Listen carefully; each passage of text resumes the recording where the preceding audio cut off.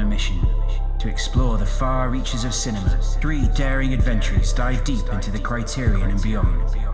These are the tales of their adventures. This is Cinenauts! Hey, this is Ian. I'm Boom. This is Catcher. And welcome to Cinenauts, exploring the Criterion, where each week we talk about a different movie in the Criterion Collection or the Criterion Channel.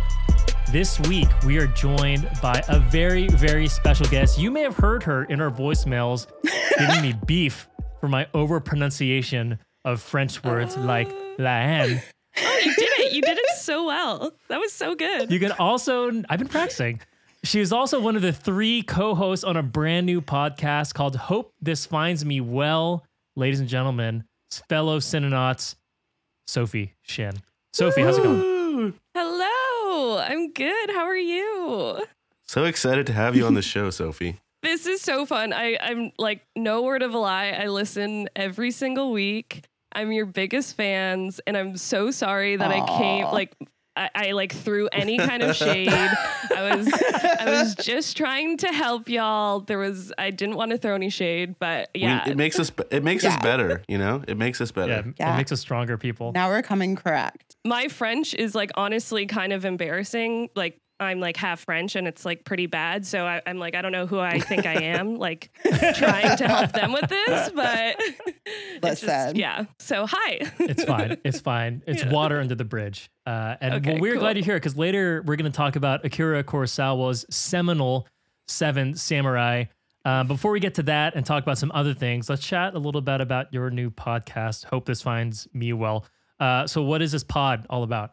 I never know where to start when I try and like explain this podcast, but basically I work at a podcast production company based out of Canada, and we decided to put out our first original podcast this year. And it's called Hope This Finds Me Well. I'm one of the 3 co-hosts along with Steph and Maria, and we talk to people who have written letters to themselves and sent them to the future. That's a weird way to put it. People write letters to themselves and they get it in the future using a website called Future Me. Basically, you can chuck in a letter you want to write to yourself and then chuck in a date you want it to come to you. And then on that date, it'll be in your inbox. So it's kind of like a time capsule / diary, journal, all that kind of stuff. And they have this like public archive of a shit ton of letters. So basically, we sifted through thousands of letters and picked ones that we really liked, whether they were funny or personal or endearing or heartbreaking or sad or whatever. And we got in touch with people and interviewed them. So we talked to like really regular people about like seemingly like mundane kind of like everyday things, but like there's some really beautiful stories in it. So yeah, it launched last week and yeah, it's season 1. So we'll see how it goes. Is this the premise of the Lake House? Is that what this is about? Oh. I kind of tagged it as This Is Us, the podcast. Oh, nice. Because it kind of like goes Nice. back and forth People in time. will not be crying every episode. I have cried. I've listened to the first 3 episodes and I've cried 2 out of 3. So I beg to differ. Well, yeah, it's some good stories. Catcher Boom. Let's say you were 15 years old. What are 3 things you would have written to yourself for your 20-year-old self? Try and transfer. Don't try and be cute and predict, I was going to be a graphic designer. Like, what do you think your 15-year-old self would have told you? I love this, written Ian. your 20-year-old self. Oh, God. I think the first thing would be like, just let go of wanting to wear low-cut jeans. That is for Britney Spears and Britney Spears only, and it's okay. And high waist is what's up. That's what I think I would fully agree. say to my 20-year-old self as a 15-year-old. And as a 30-year-old, I'm like, just wear sweatpants. So yeah, that's right. Catch a I honestly don't know. I was thinking what I would really like to have done is like if I could go back and tell my 15-year-old self to start playing basketball more. That would have been great, actually. Oh. Oh, But that's Yeah, where you're I'm tall at like now. that. I hated basketball when I was a kid. Okay. What would I have said? I would have been like, I can't. I'm so hyped for you. Like it would have been like a congratulatory letter about like how nice. much of a Aw. popular artist you became, and just like psyching myself up. Just be like, everyone in the world knows you. Everyone loves you. I'm so love happy that that. you made your dreams a reality. And then I would get that email like next week, like at my shitty job, and then just open it and feel so good. Just be like, yeah, I've that's so nice. achieved it. I've done it. What about you, Ian? Yeah, I love that. I wasn't thinking actively for myself while I was Yeah, asking you. Ian, I knew you were asking this question, so you didn't actually have to be the one to I know. answer it. I don't know. I probably would have said, I hope you're making music, I think. Because at 15, I was like very set on like, I'm going to be a Really? musician and like Aw. be a music major and do all that sort of stuff. So I'm assuming that that definitely would have been on Cute. there. I probably would have said like, I hope you're enjoying college marching band. And Stop right now. I just Those watched are probably- Drumline. your drumline is killer. I love that movie. So those probably would have been in my letter. Nice. That's so cute. I don't want to talk about Seven Samurai anymore. I just want to talk about Ian's past and the fact that he was in a marching band. Is Sophie, is it cheating if we ask you that? Is that a part of your show if we try and get this answer out of you now, or do people have to listen in to get that from you? It's not like super cheating. We do write a letter, like we kind of like task ourselves to write a letter to ourselves at the beginning of the season, Oh, and we get it at the end. Cool. So nice. Oh, no. you'll be able to see Okay, that so development. we'll use that. That'll be the teaser to make sure everyone listens Yeah. to hope Yeah. this finds me well. And what days do those come out? Tuesdays. So yeah, there's already 4 episodes out. We launched with 3 eps so people can binge. And then 1 came out today. And yeah, so it's 11 episodes in the season. So it's nice and easy. Nice. So before we get to Seven Samurai, Boom kicked off our Black History Month specials last I week love it. by Yeah. talking about Ganja and Hess. So basically, the thesis of Boom's project for this month is that Criterion Collection just does not have enough films directed by Black directors. And so we want to shine a light on some things. So on some films that we think should be featured in the Criterion Collection or channel. So this is my week this week, and I apologize. I'm not going to have such an eloquently written statement about my film as Boom did last week, and I think I'm probably going to want to do this at some point for this podcast. So this could be a little bit of a Yes. teaser. But I want to talk about one of my favorite movies of 2019, and one of my favorite movies, I think, period, is 2019's The Last Black Man in San Francisco, which was written and directed by Joe Talbot, also written by Rob Reichert, starring Jimmy Fails and Joe Talbot. If you haven't seen it, it is basically about a young Black man who lives in San Francisco. At one point in time, his family owned a really beautiful Victorian house. And if you're not familiar with that, is a Victorian house are basically the Full House houses. That's what they are when you watch Full House in the opening credits, and the house they live in, that is Victorian. And he owned that house in his family used to own it in what is now a really nice neighborhood in San Francisco in the Mission District. But he actually lives in the one of the less prestigious parts of San Francisco, Bayview, Hunters Point. It's definitely one of the more rundown areas of San Francisco for all sorts of reasons. If you're not familiar with that area, also it's where the San Francisco 49ers used to play, Candlestick Park. And also, just side note, I don't know if I've said this, but I'm from San Francisco for people who are listening to the pod who don't know that. So Cool. this movie lines up for me in a lot of ways. I love movies that are love stories, love letters to the city they take place in. Oftentimes because the director or the writer or the people starring in it, they make a more personal film when it's obviously about a city they care about. And this is very much the case in this film. Both Fails and Talbot grew up in San Francisco together, and they had always talked about wanting to make movies. And this film, The Last Black Man in San Francisco, is basically started off as like a small project that was a Kickstarter. I think it made like $50,000 out of like a $15,000 or $25,000 Kickstarter goal. And then it ended up getting like close to $100,000, and they were able to shoot a short version of it. I think it was called American Paradise. And then it later became a long version of The Last Black Man in San Francisco.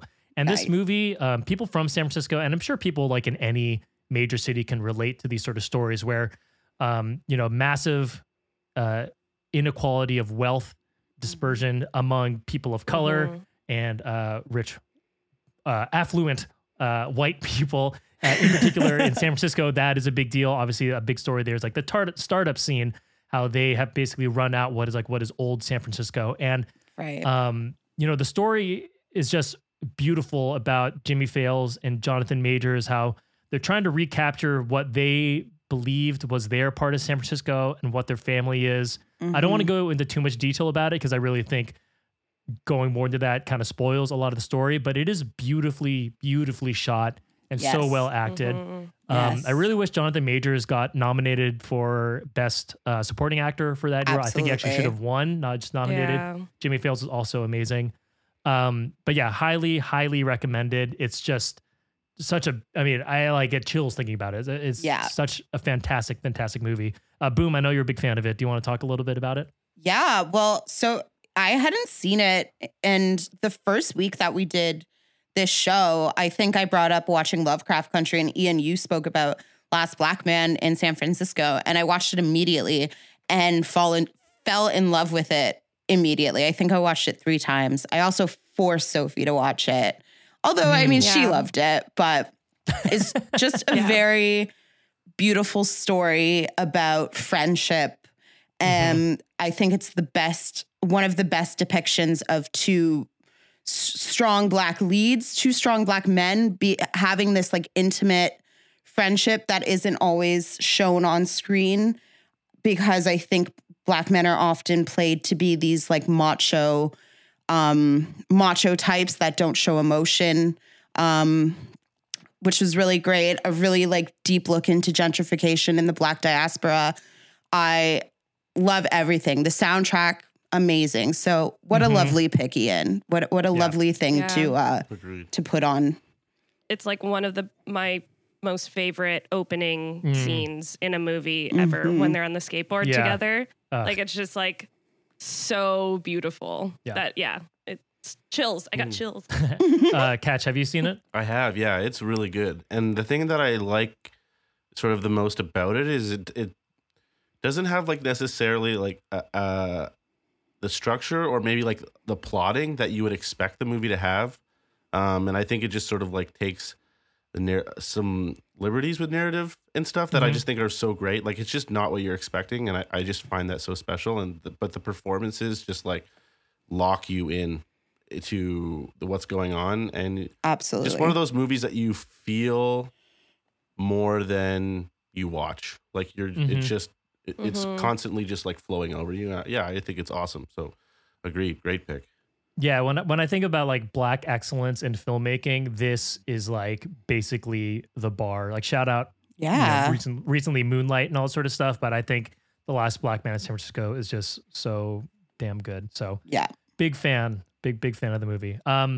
So that was our brief chat about The Last Black Man in San Francisco. I love it. I reserve the right to have one of us use it again for a full episode of a Criterion edition in the future.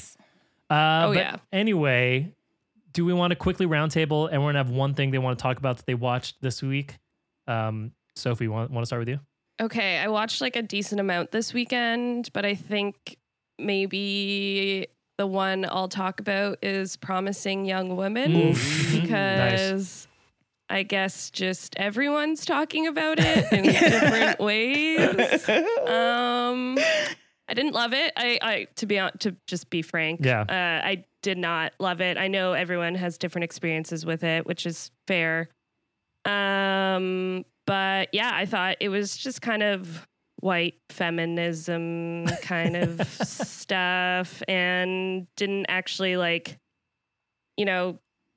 in my view, didn't serve its purpose for the conversation it was trying to have. And I feel like it was trying to say a lot, but ended up saying nothing. And I want to talk about the ending so much, but I won't because we can offline about it. I also have thoughts about the ending as well. Yeah. Oh, wow. Okay. I guess it's getting us talking about The sexual subject, assault yeah. and the subject matter. So I guess that's good. But yeah, I have some qualms. Totally. I'm glad it exists, and I'm glad that it's putting, you know, these conversations on the table. I think it's doing it attempting to do it in a different way, which is good. I like seeing kind of women taking creative inspiration from these things and putting them out there in different ways as a way to kind of, as like a general catharsis and a way to like work through it. But I agree with you, Sophie. I landed on the side of not liking it in the end. Yeah, I don't love that you don't know who it's for. Like, I was like, who is this movie made for? Like, if this is made for, I mean, victims of sexual assault, I don't know if that's a great thing. Yep. So, Yeah. but yeah, no, I agree, Jess. Yeah. But yeah, that's one of the things I watched this weekend with many other things.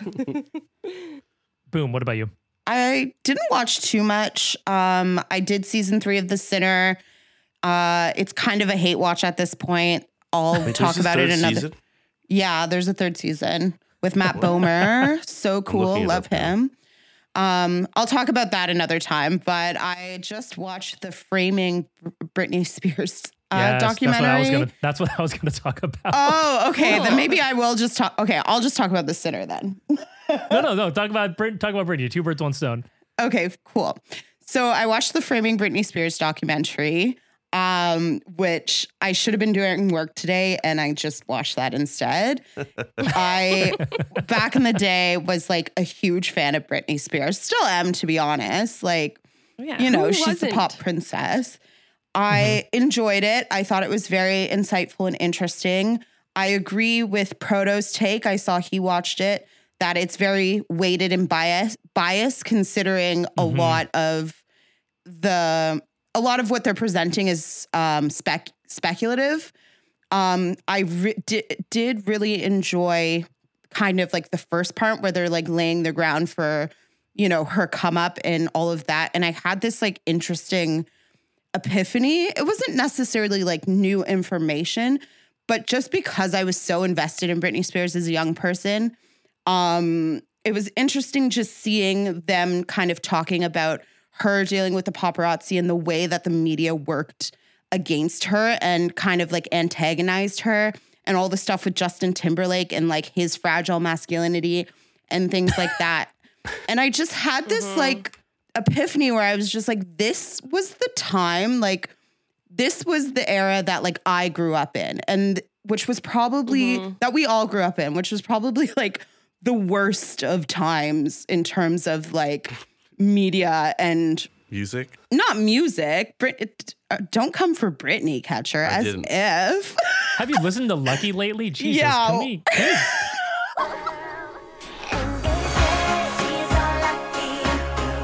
She's a star, but she cries in her lonely heart, thinking if there's nothing missing in my life, then why do these tears come at night? Fuck me, I guess. Wait, do Sorry. you mean in Yeah. terms of like our treatment of celebrities or I'll just go. I mean, Sophie's here. I'll just go. It's cool. I get it. Okay, don't be taken over? typical Sagittarius. Okay.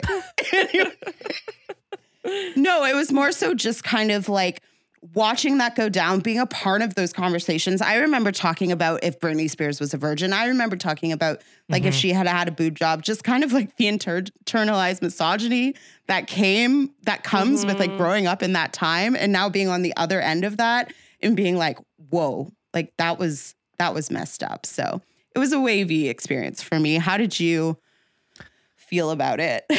Yeah, I feel the same way. I mean, I thought it was really interesting because I just like remember all those things happening, and I remember thinking like this is like totally just a normal conversation to have. Yeah. But then obviously, like in hindsight, is like pretty awful, especially seeing obviously all like the male commentary about it was like awful. But I was Oh, like pretty gosh. shocked seeing like Diane Sawyer like jumping in and like joining the conversation about that. Oh, That yeah. actually was pretty eye opening to me. You know, at first I was like, man, these people like are really like into Britney Spears. I mean, like, man, that's Oh, some commitment. yeah. But then Tara was like, well, what if this was happening to Paul McCartney? And I was like, I guess I mean, I would do the same. I mean, I guess, right? I'd do the same thing. So Wow. you know, she Did Paul like- get a boob job? Find Yeah, out right. next week. There's people who like decode her Instagram, being like, "Is Yeah, she it's pretty okay? Is she wild. in trouble?" Oh, really? Yeah. Okay. And Ian would do the same for Paul. I think was that the Yeah. Or like if Paul McCartney was held under conservatorship, I may have some like bones to pick Yeah. with his conservators as well. you'd be Yeah, at it the was really interesting though. courthouse. But I agree. I think it you know, since it was only like an hour 20 minutes, to me it suffered a little bit just because, like you said, it just seemed like super biased. Yeah, I'm not saying that none of that is true. Obviously, they have a lot of that is true, but there are obviously things course. like, you know, I kind of take issue, and this is slight derailment, but like I'm a huge Taylor Swift fan, but I really take issue with the way she handles her public like fights. Like in particular, the thing with like her record label and like owning of her songs. yeah. Like I understand I firmly believe she should own them, but she is also taking advantage of the fact that people like her Twitter army does not understand anything about music laws or copyright laws or anything like that, and Yeah. like weaponizes it very, very easily. And so Yeah. without giving the other side, like for all I'm not a music legal expert, but for all I know, what's his name is completely right in owning the music, and it's just like a shitty deal, and that's kind of the end, you know? And so I get like it's a worried. complex issue. Yeah, it's complex and it's hard to narrow down with like the only people they interviewed are basically like the lawyers. I mean, obviously they reached out to other people as well, but I think they could have had some sort of people on the other side who say like, actually like legally XYZ happened, you know, it could have Yeah. held a little bit of that for me, but overall it's very eye opening and really, really interesting. Yeah. I think it's also our culture's just obsessed with some kind of conspiracy all the Right. time. Yeah. So it's like, it doesn't surprise me that Absolutely. this kind of stuff exists or like this movie was made. But Right. yeah, no, I agree. But also free Britney. Yes. Also hashtag free Britney. All right. Catcher. What about you? Okay, so this week, not too much stuff. I was like kind of busy. But I did have the privilege to watch 2 short films. Not going to get too much into them, but they're both directed by Joseph Ameta. He's a local Toronto director. They're 2 shorts, and they're absolutely beautiful. I won't go too much into them, only because we are lucky enough to actually have Joseph coming on the show next week, cool. which is really cool. Yay. I got to meet them a couple months ago, I guess, playing some board games, and some Oh. trivia stuff. Cute. And we got to talking about movies somehow, and then we just started talking, and it was really great. We had an amazing conversation, and I was like, I know exactly what to do next. So I talked to everyone on the pod, and I was like, guys, we need to have Joseph come on. So we're lucky enough to have him come, and I'm really excited. In terms of one of the short films that I'll just quickly talk about was called House, which is about 2 young Black kids who are just a day in their life leading up to them going to hang out at a Kiki Ball and perform. And it's just a story of their day and what happens. And it's honestly beautiful. The performances are really, really stunning. The cinematography during sort of the performance sequences are gorgeous. So Cool. not possible for a lot of people to watch, unfortunately. They're just they were put out like for festivals, so we got some access to some screeners, so I'll pass that stuff on to you guys so you can watch them Ooh. before next week. Yes. Cool. But yeah, really excited for that. So yeah, look out for that Are next they week. set in Toronto? I'm not explicitly, but there are a couple shots like the TTC, they'll get on the TTC and that sort of thing. So it's not explicitly Cool. in Toronto, but it's definitely shot here. So really cool. Really excited. I love some Toronto content. Yeah. TorCon. Torcon. No. I had never heard CanCon until this show, and to be honest, I kind of made up what it made in my head for the first 3 episodes, and then I kind of got it. So I'm kind of obsessed with CanCon and blank Oh, it's anything such a Canadian. Canadian And lingo we're thing. very obsessed with it. Like our radio stations have Yeah. to have like a certain percentage of like CanCon played during the day. It's amazing. Yeah. So good. So is it just Drake nonstop? Yeah, basically. And for Celine. like growing up, I was listening to like a lot of rock alternative, and that just equaled to Sum 41. That's Or it. Rush. Sum 41. Yeah. Maybe Rush, but maybe not even Rush because it has to also have been recorded in Canada, By so yeah. like double standard. like okay. by record like Canadian Yeah, like, right. producers and things. Like it's a Yeah. whole thing. Wow. Right now, the Interesting. big CanCon is Schitt's Creek, obviously. Oh Yeah. yes, obviously. Like that's like major CanCon. Big That's CanCon. like some of our biggest CanCon to escape. Yeah, yeah, yeah. Since Schitt's Creek, William Drake Shatner. and Justin Bieber, and the Shat. Yeah. That's right. yeah. Let's get into it. So Sophie, I believe you are taking us on a journey. Let's get in our time machines. Thank you so much. We're going to the year of 1954, where Japanese filmmaker Akira Kurosawa has released a Japanese epic samurai drama film that he co-wrote, edited, and directed. So while Kurosawa was the first Japanese director to see international acclaim in the early 50s with films such as Rashomon, Seven Samurai was one of his first films to really get big in the Western world. And it was also one of the first Japanese films, like many viewers in the Western part of the world had ever seen. And as a result, it kind of introduced the whole Japanese culture in a way, which was kind of foreign at first in the mainstream. And it made it accessible to audiences who typically loved Hollywood Westerns. So Kurosawa's films can be thought as a combination of the conventions of Western films with a combination of radical new fusion of Japanese genres, which includes swordplay films and period dramas. So Seven Samurai, which is the film we watched this week, is one of Kurosawa's most influential films, and it's acclaimed to be one of the greatest and most influential films ever made. It's celebrated for its primal and simple plot, with solemn themes packed in, but somehow never really loses momentum, even with a 3.5-hour runtime. So the movie's influence can be felt by like so many films that we see as classics today. It's one of the OG assemble the crew story arcs. So lit. So lit, which so many modern day superhero movies try to master, but can never seem to live up to Kurosawa's clarity and simplicity. Its budget was a shocking $500,000, which at the time was a lot of money, but now seems like kind of pennies for a film of its scale. But yeah, at the time, it was one of the most expensive films ever produced in Japan. Filming took 146 days, which was far longer than planned. And the extended final battle scene was shot in the depths of winter with the cast in sandals slogging through nearly frozen mud. So this movie was an epic in every single way. Yes. I'm sorry if any of those facts are not completely true, but I'm pretty sure they are. Ian, I know you're a Kurosawa fan, so I don't know if you have anything to add to that synopsis. I was pumped you picked this movie because I am like I said, a huge Kurosawa fan.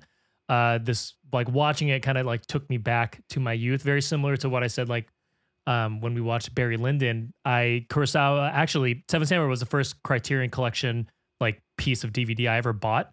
Cool. And so I remember just like, I haven't seen this movie in maybe like 10 years or so. I watched it so Nice. much so as a kid. And like when I watched it, it was sort of those things again where I like remembered like every scene, and it all, it all just is just so perfect to me every time. Yeah. So I'm glad we got to revisit this. But Sophie, why did you pick this one? Had you seen this before? I'd never seen it. Nice. It's just one of those movies that everyone talks about as being like one of the greatest films ever made.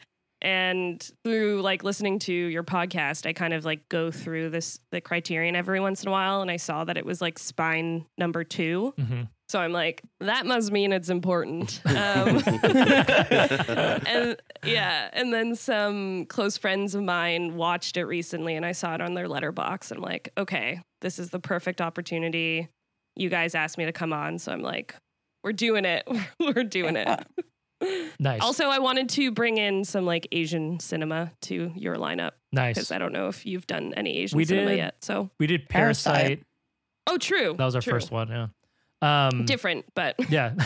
yeah. Nice. So, what were people's initial thoughts? Because I think I'm the only one who had seen this out of everyone on the call. Then, so let's roundtable. What were people's first thoughts after viewing it? Let's start with Catcher.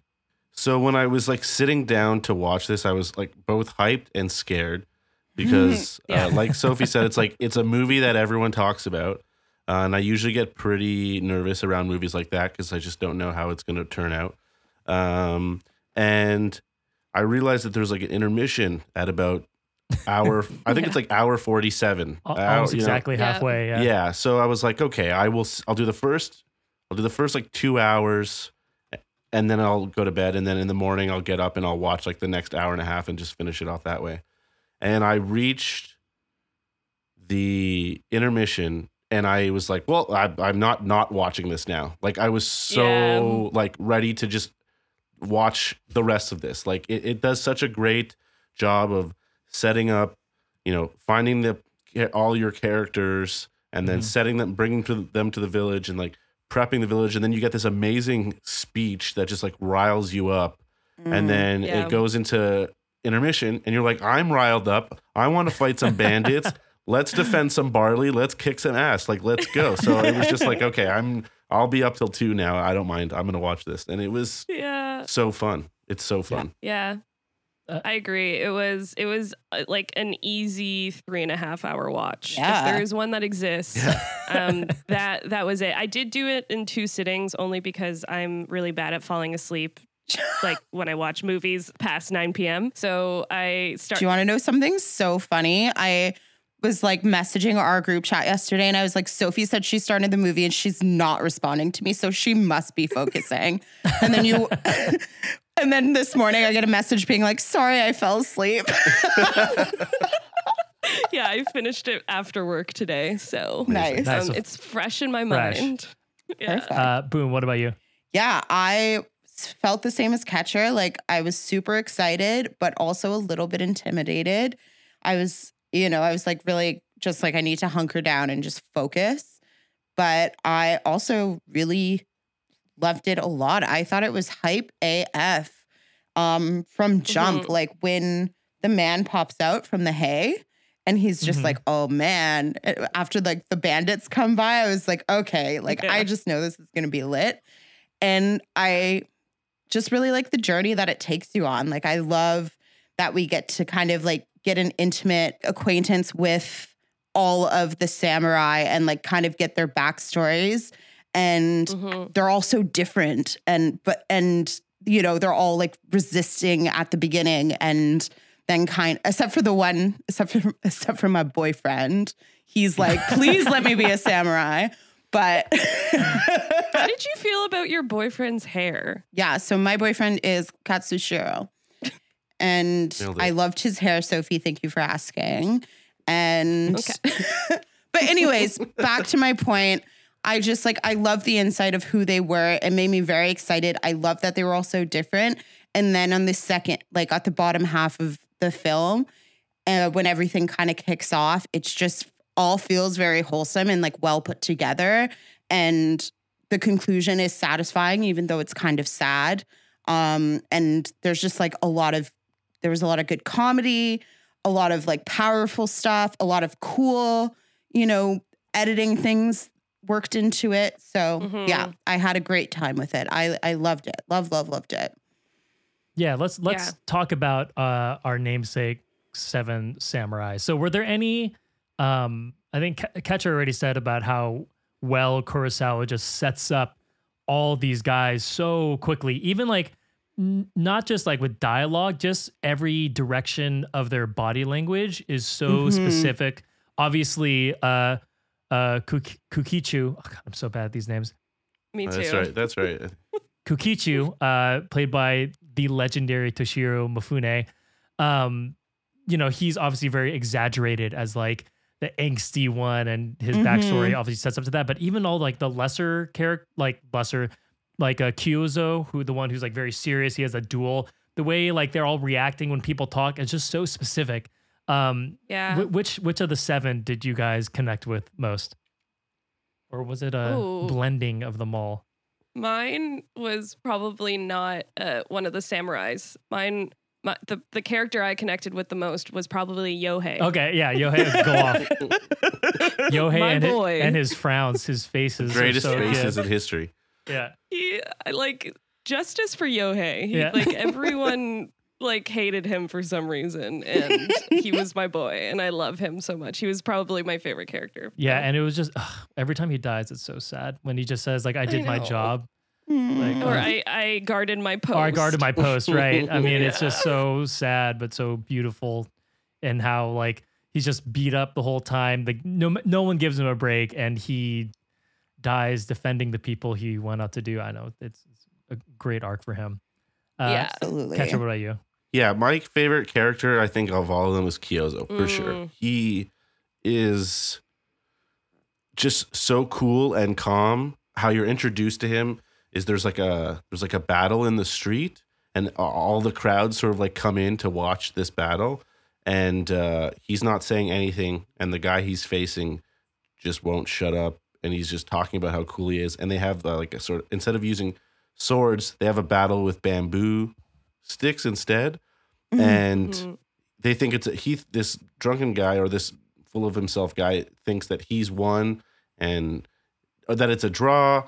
And Kyozo said, "No, I won." He's like, "No, let's do it for real." So they do it for real, and he slices that guy up, and he makes him look like such a chump, and it's perfect. It's just, I love this guy.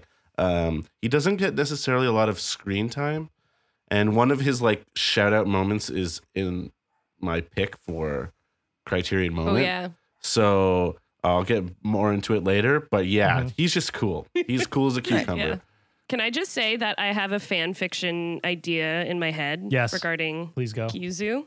I picture him and Katsushiro being in a relationship, because from my lens, it seems like Katsushiro has a little bit of a crush on him. Sure. It goes beyond just like idolizing him, Yeah. I think. So fanfic idea.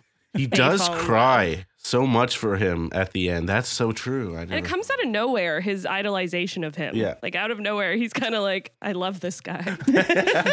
he just wants to be, Katsushiro. He was such an interesting character because I think everyone can relate to being. I mean, I think everyone can relate to being one of the samurai at like any point of time in the film. Like whether you're Yeah. really self-conscious like Kukichu, or you're a Zen master like Kyozo, or you want to be you need to be like the steady head like Shimada. But I think Katsushiro is just someone everyone definitely was at a point in their time, right? Like you want to be whether it's like the older kids in high school you knew, or you kind of want to get in with like a friend group. There's just like this element of you. There's always someone Totally. cool you want to look up to and you want to follow, and I think that's so endearing. This Yeah. podcast is literally me He's being so- him. That's what this podcast is half about. I know I like joked about him being like my boyfriend, but he's a cool character because he has a very interesting character arc, because he's very idealistic and, kind of has this goal. And even though the Kenbai is kind of guarding him and not wanting him, like trying to like keep him safe and cautioning him about what happens. And you see him as the film goes on kind of like get swept up with like the harsh reality of what's going on. But I do really love the scene where he just, before he meets Shino, and he just like stops and smells the flowers, and he's just looking Oh my around. God, I and, love that scene. just like having a moment.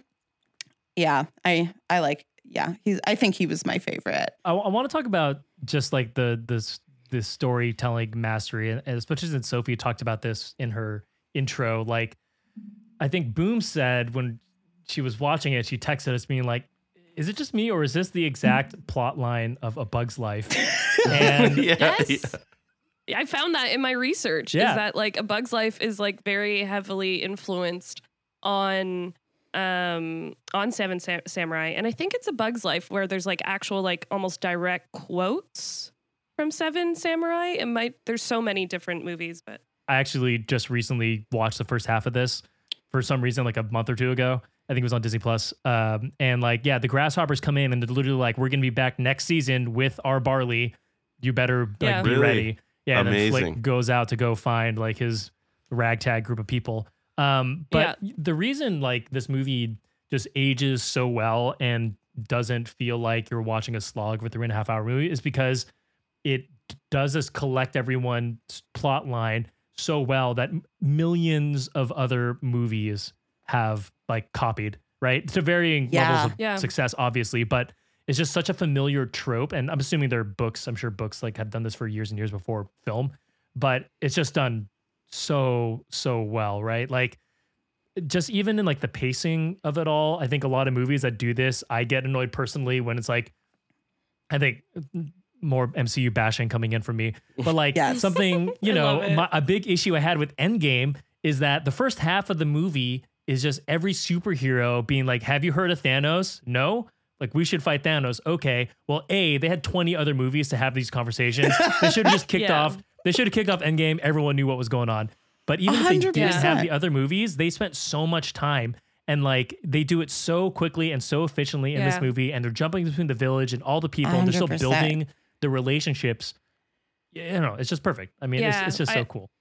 I also feel like Seven Samurai is really amazing at just being so simple. I think I said this in my Mhm. intro too. It's the simplicity of the characters and the story that makes it like easy to follow. Whereas I feel like that's what kind of like the MCU universe or any kind of like modern superhero Mhm. story, they just try and get too deep with it all, and it's just like, just be a superhero movie, like just be what you need to be. Like, I don't want to go watch the Joker and get existential about stuff because like that's how shit goes wrong, obviously. Like, you know, like just be what you need to be, and that's what Seven Samurai does. You know, it's just like, let's get this badass group of people together and we're gonna fight some people to get some Yeah. rice. Like, that's all you need. The Absolutely. thing that like stands out to me too is that if you knew nothing about samurai culture, I mean, obviously it's pretty hard to say that because people just like it's in history and culture. Like they explain everything you need to know about like what samurai philosophy was without saying it. It wasn't, there weren't 100%. scenes where like, you know, Kanbei was like scolding someone's like, "Hey, like a samurai would never do this. Like Totally. a samurai is like relaxed." Like they just let you kind of see it play out with the seven of Yeah. them as sort of, I don't know. I just on what you're saying, like I really appreciate the authenticity of it. I think kind of sometimes my hesitation with going back to kind of older movies that are considered classics, what often deters me is a lot of those movies were coming up in the worst of times, like Jim Crow era, like when the wars were going on. And, you know, quite frankly, they end up being triggering. And we've seen the way that like Hollywood took the samurai and what they did with it. So it's kind of nice to kind of go back to the roots of like that figure in cinema and see it without like the gimmicks and, you know, all the showy, like ridiculous, like caricature stuff. So I really appreciated that.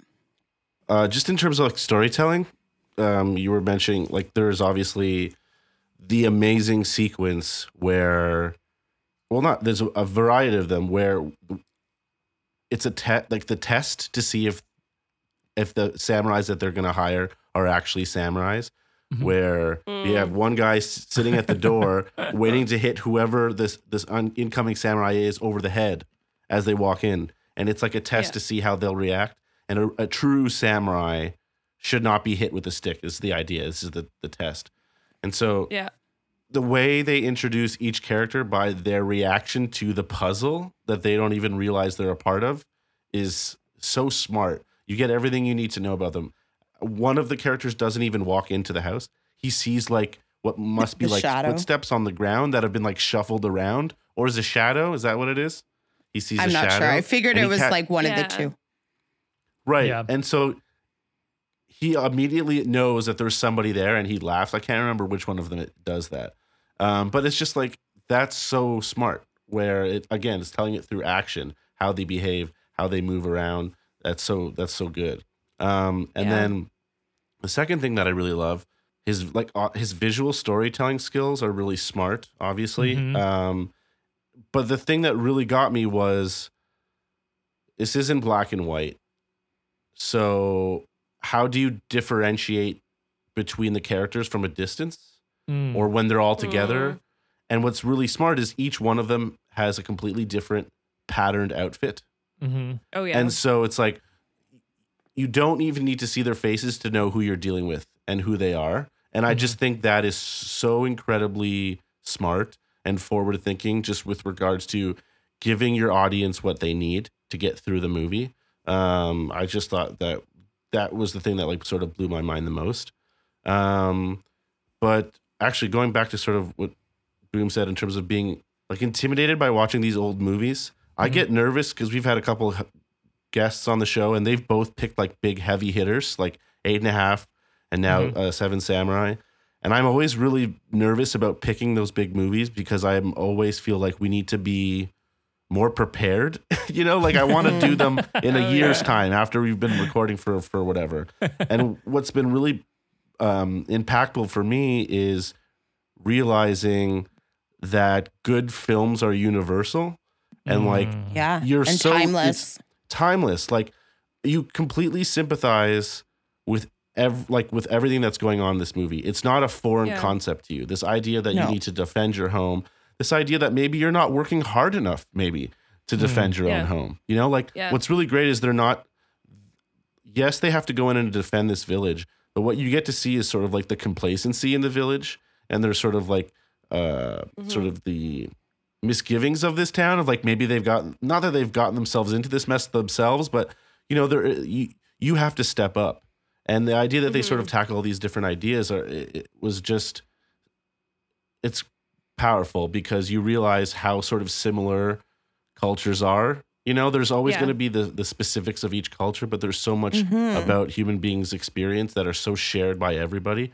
Yeah. And that's what's Yeah. been like so powerful about watching all these movies and this one in particular where I was just like, yep, okay, cool. We're all the same I people. agree.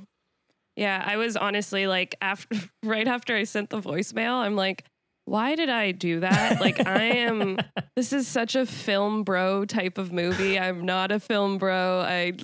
I'm scared that I'm going to say the wrong thing when talking about this movie because it's such a classic, but like I like talked myself down because I'm like, A, Cinenauts is like the anti-film bro podcast because you just make these conversations way more accessible. And B, Catcher, like you said, like the themes are so universal and it's like it's actually a very easy film to talk about. And if anyone makes it like complicated, it's because they want to. Yeah. Definitely.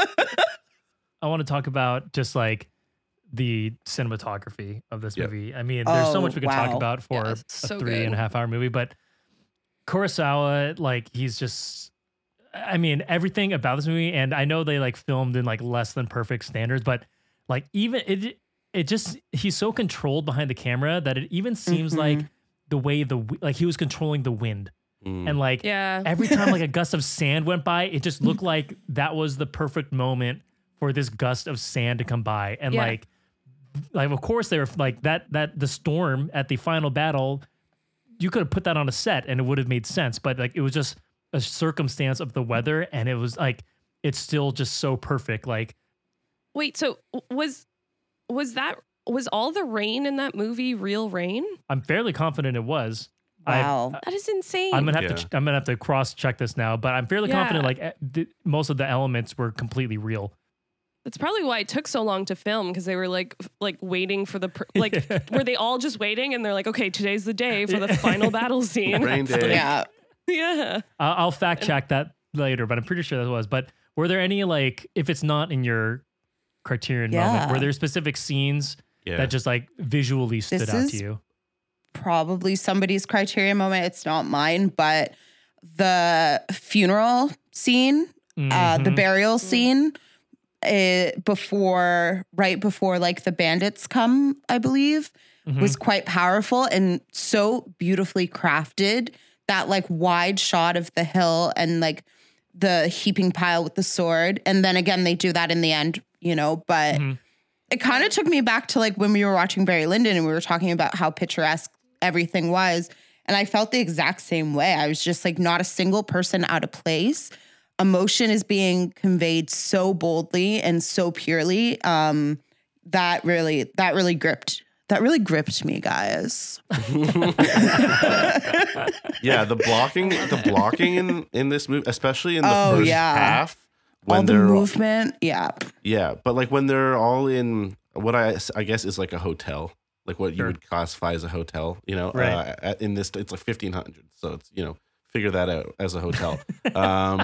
But it's like there's 7 of these people in a room in a very small space, and the way that he has them, the blocking of them, you always see where all of them are. The way that they move in frame is just so well choreographed. And the camera is just like, it's exactly where it needs to be. It's not overbearing. It's not like, check out this really cool shot. It's just like, it's giving you all the information you need. I think the only thing that age doesn't do well for this movie is sort of like the final climactic battle. I think it's impressive what he's done. I don't want to take anything away from that. Like there's a lot being conveyed, and I think some of it may have to do with I've only watched this movie once, and if I sat through it 2 or 3 or 4 more times, like my appreciation for the cinematography might be increased. But it's just like having all the knowledge that filmmakers have now to this time. Like there's so many, like there's movies that just feel a little bit more controlled, like the image is just a little bit stronger, and this felt a little bit sloppy by the end. But like what you're watching is bananas, and there are some shots in the final battle, especially like the sort of final push, the last 13 bandits are sort of let through the wall. There's this scene where the camera's like out, like sort of watching them come around a corner. That is stunning. That is gorgeous. Like it blew my mind. I was like, wow, this movie's beautiful. But And for when it was filmed, I mean, 1954. Like, I mean, it's crazy. Yeah. I was looking up other films that came out in 1954, and there are maybe 2 other movies. Like Singing in the Rain is one of them, but it was like that was shot on a stage, and that's a totally different vibe. Like nobody else was making movies that look like this. Like it's crazy. It's crazy. The original Godzilla came out the same year, so a big year for Japanese wow. cinema. And Toho Studios, the production company behind both of them. Big year. Yeah. For Yeah. them. Yeah. Sophie, any specific moments of visual brilliance for you? I think the moment that sticks out in my mind that's not my Criterion moment is when Katsushiro and Shino, is that the girl's name? Chino, Yeah. Yeah, get caught doing it.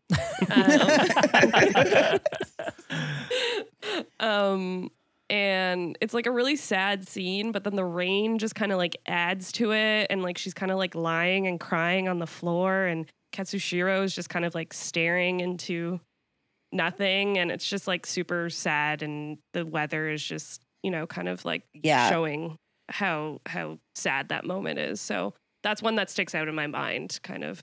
But I really want to know if it's real rain or not, because there were so many moments I'm like, this would be so hard to film. Yeah, I Like, just read. I was just doing some search, and like Toshio Mifune said it was like the worst set or the worst shoot he's ever been on, like in terms of weather.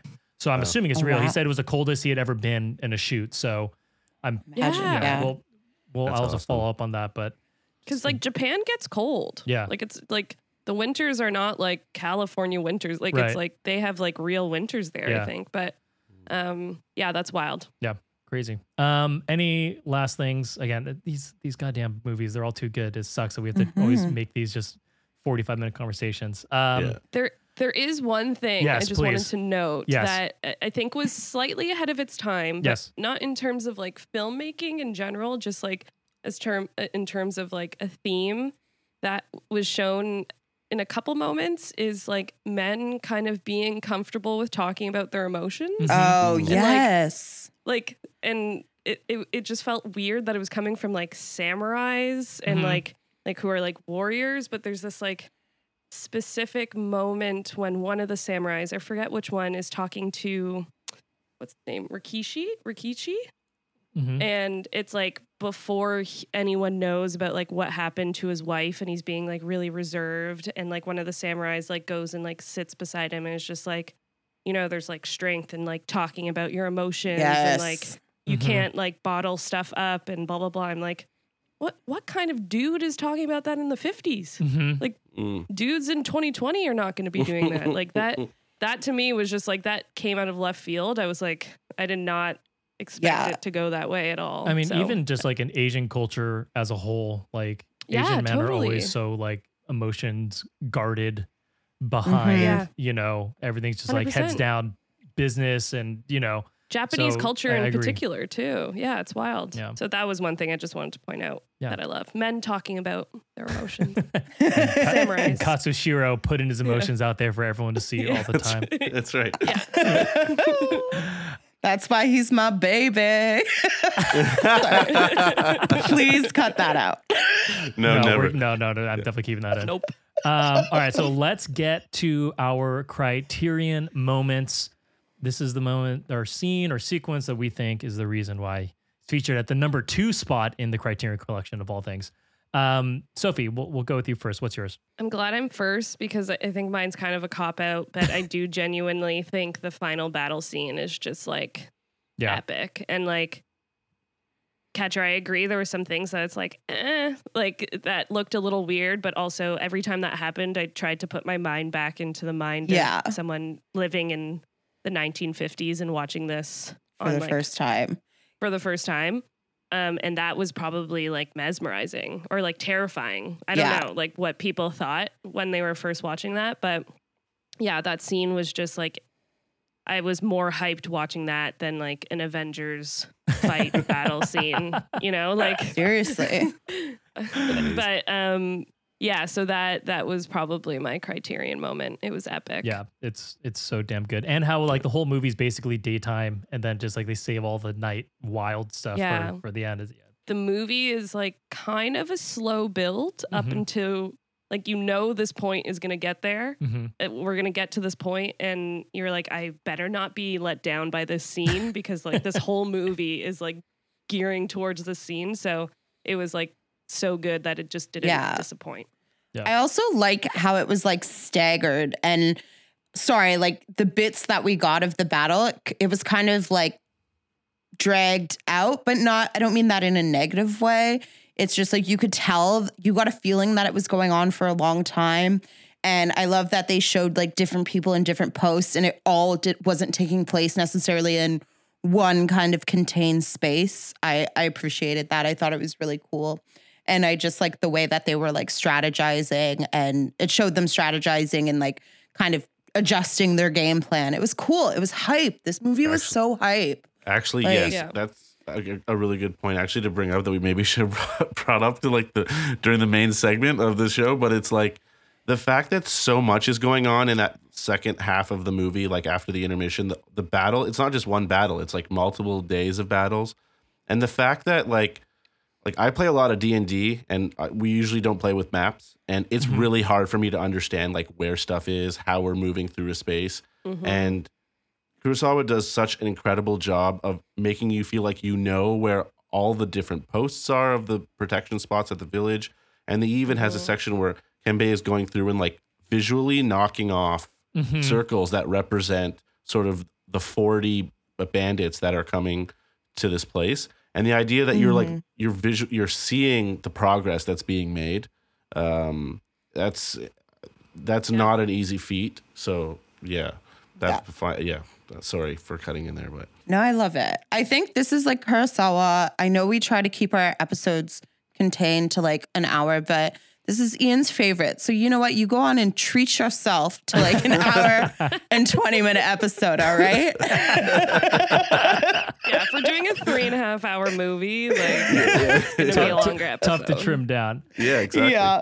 So my Criterion moment is when Kikuchiyo sounds the alarm and the villagers come out of hiding, but the samurai don't know what's going on, and there's like those quick cuts of them running, and that was hype AF. I was so pumped. I Yeah. was so amped.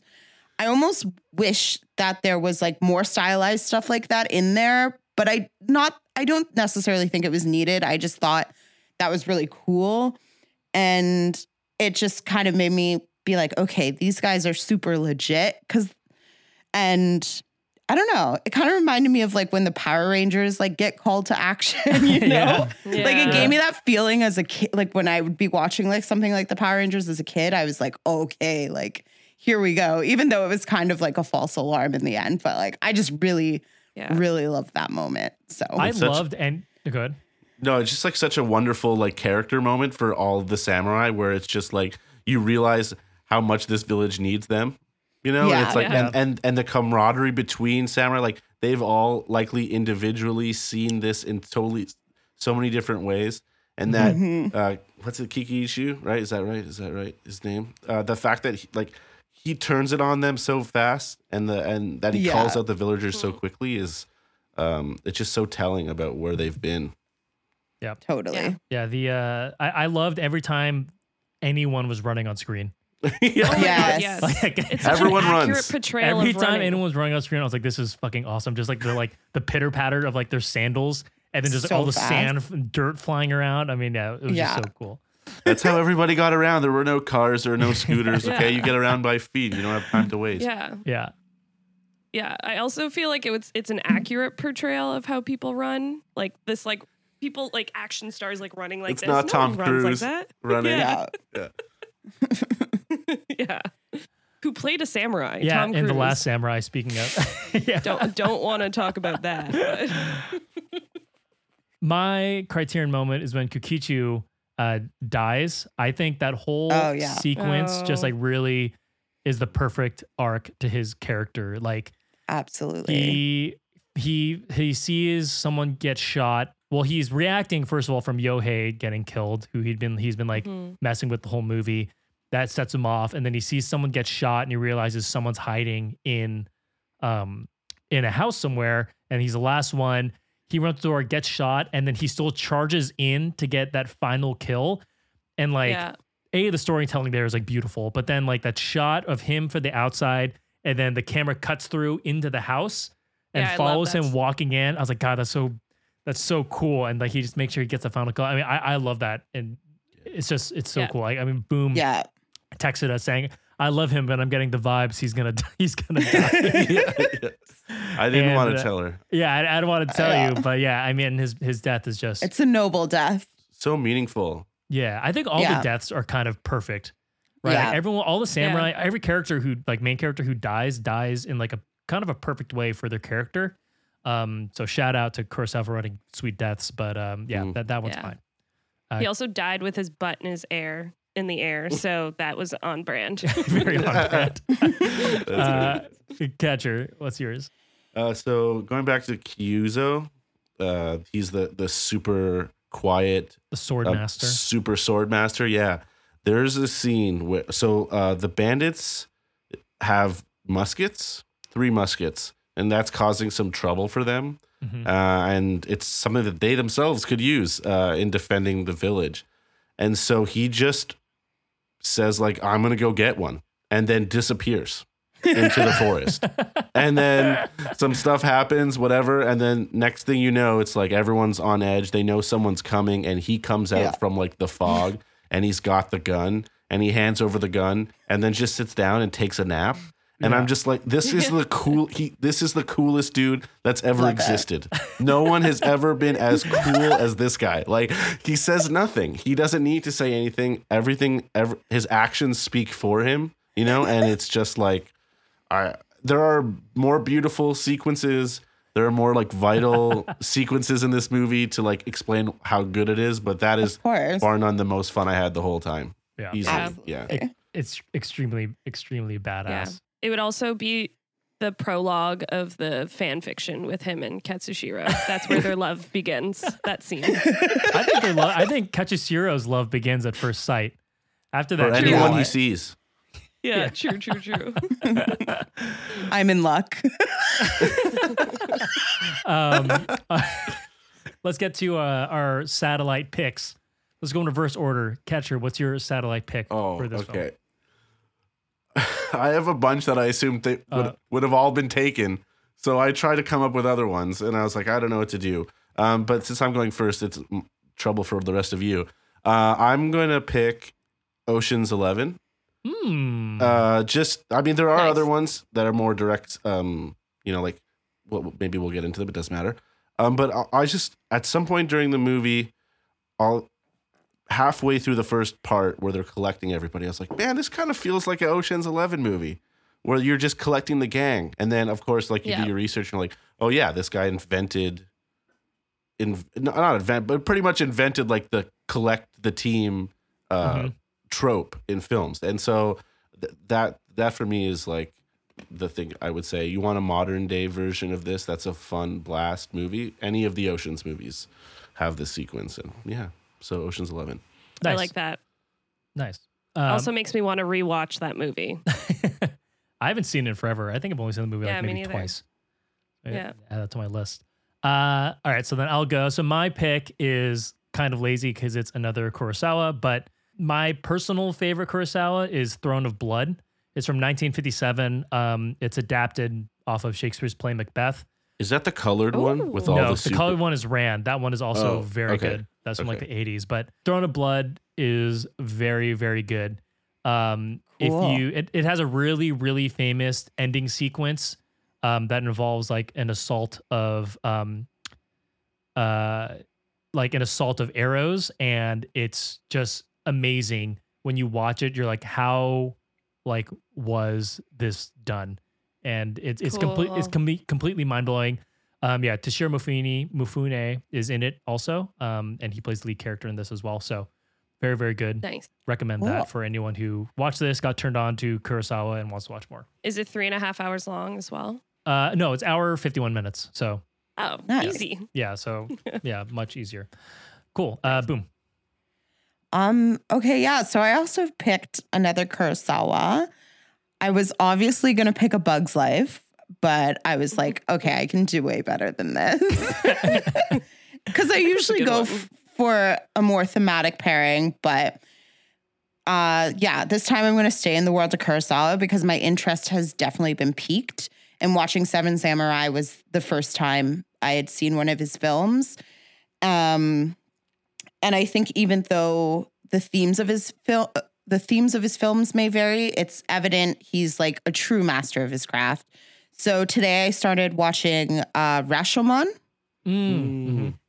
I have about 20 minutes to go still because I was watching it before we started recording, but I'm really loving it. And it's the case of a murdered samurai and the different people involved giving their like varying accounts of what and how it happened. And it's like more philosophical and psychological than Seven Samurai and quite different. But if Seven Samurai has kind of like brought you to the line of loving Kurosawa, I think this film will definitely tip the scale, similar to what Ian was saying. And I just think it's very clever and engaging and well-crafted. And again, just like lays the ground for the future of cinema at that time. So, and it's on the Criterion Channel as well. So it's easy to find. Nice. Yeah. And Love it. obviously we like the Criterion Channel here. But if you don't have it, a lot of Kurosawa stuff is on HBO Max also, like a good amount of Oh, cool. his stuff. And a lot of the Yeah. a lot of the old Godzilla stuff, there's like a ton on there. So yeah. Nice. Also, a pro tip where to watch it. I found out that you could watch it at or Seven Samurai at least. You could watch it at like Toronto Public Libraries, like online Mm. Hoopla? platforms. Hoopla. Yeah. And Canopy. Canopy as well actually has Oh, like a lot Canopy. of Yeah. So, yeah. Criterion Collection movies on their channel, which is cool. Canopy. No. This is like this is like an everybody thing. It's in the States as well. It's called Canopy, and Yeah. it just uses your public Library library card card. to sign in. Anyone can do it. It's cool. Yep. Yeah. Nice. Sophie, what is your? Mine is kind of basic, but it was my pick because I recently did like a whole watch through of all of the Star Wars movies Oh yeah. during the holidays, because that's usually if I'm going to do a Star Wars marathon, it's during the holidays. So my pick is A New Hope because that's one of my favorite Assemble the Crew movies. Yeah. And I think Kurosawa is a big influence for George Lucas. So, Yeah. A New Yeah. Hope is actually pretty much based off of Hidden Hidden- Fortress. Yeah. One of. yeah. And all his Yeah. wipes are obviously inspired. Right. Yeah. All Yeah. the wipes. Yeah. Lots of things in there. Nice. Yeah. Yeah. So that was Seven Samurai. Again, could talk about this movie all day, Forever. forever. We have one voicemail this week. If you want to Ooh. shoot us a voicemail or leave us an email, we'll listen and talk about it on an episode. Shoot us an email at cinenautspod@gmail.com. This one comes from our friend Ren Mike D.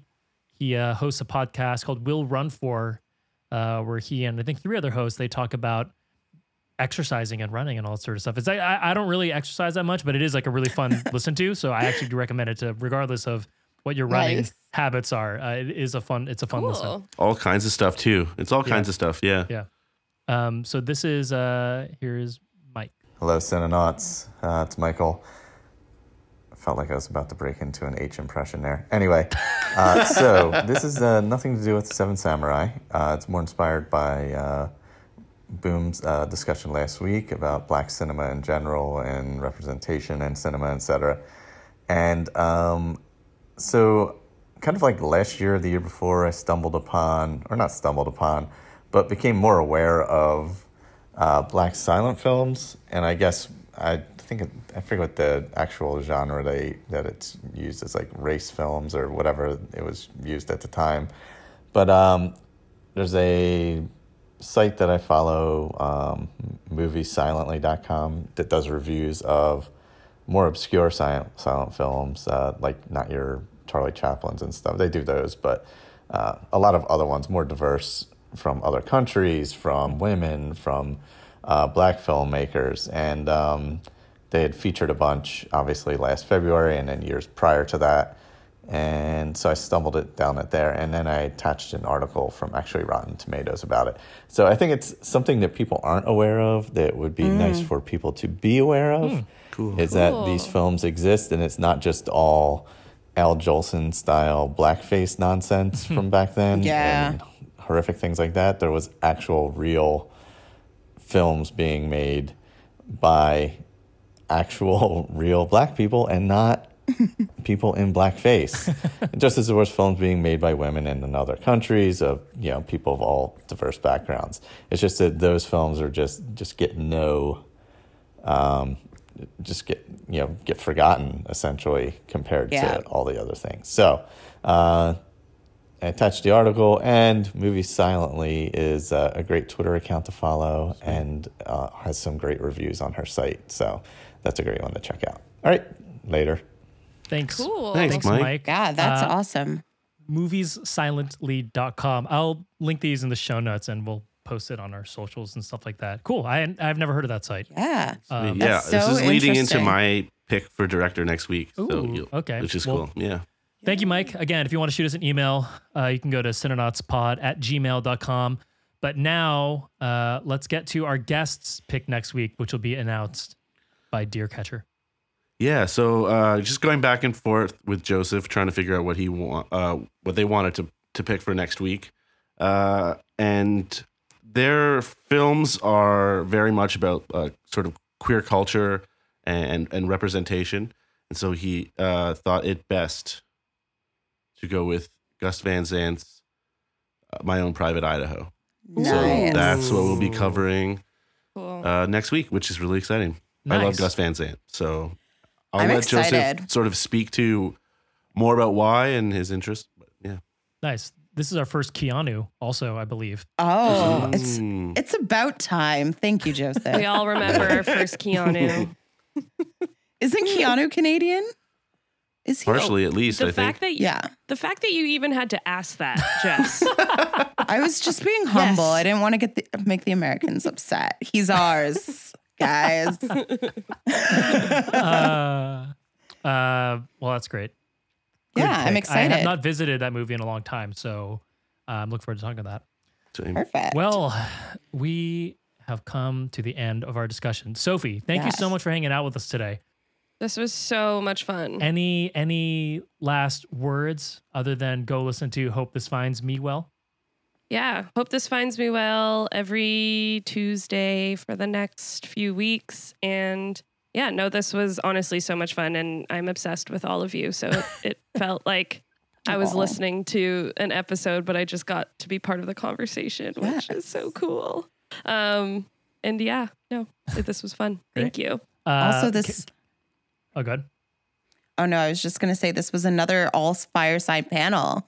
We got 2 Sagittarius and 2 Leos today. Hope it wasn't too much for y'all. The fireside energy, strong. Yeah. Katja, right. your hand was up earlier. Did you have something? I just wanted to say when you fight for others, you fight for yourself, and but by protecting others, you save yourself. You know, that's just Wise words. one to live Famous by. last Community. words. sorry, Kembe. Thank you. Wise Also, words to live Yeah. by. This movie invented a lot of things, but I'm convinced that this is the first time someone carried a baby around to make people listen to them more. And Kembe pulls that off, like at the beginning. He's carrying a baby to convince everyone like what to do next. And I just Yeah. think that must be the first time that's ever happened. Yeah. Oh, also, I didn't get to say this, but bald caps. That's all I'm going to say. Okay, that's all- let's we go. don't- The It's bald a caps- choice. The bald caps probably looked fine on like 180p resolution in 1954, but the more it gets upscaled, the more. Because when I was watching it, I actually didn't remember the bald caps because I was actually thinking, They're man, so bad. before I watch it, I was like, man, all these dudes like shave their heads like in this insane Nope. fashion for the shoot, but nope, they were Some definitely did. bald Some, caps. some you can tell like committed and Yeah. like shaved their goddamn head like halfway. But some were bad bald caps. Anyways, just had to get that out there. Well, thanks everyone for listening. Send us Yeah. pictures of your bald caps. Yeah. And we will talk to all of you next week. Bye. Bye. Bye. So long.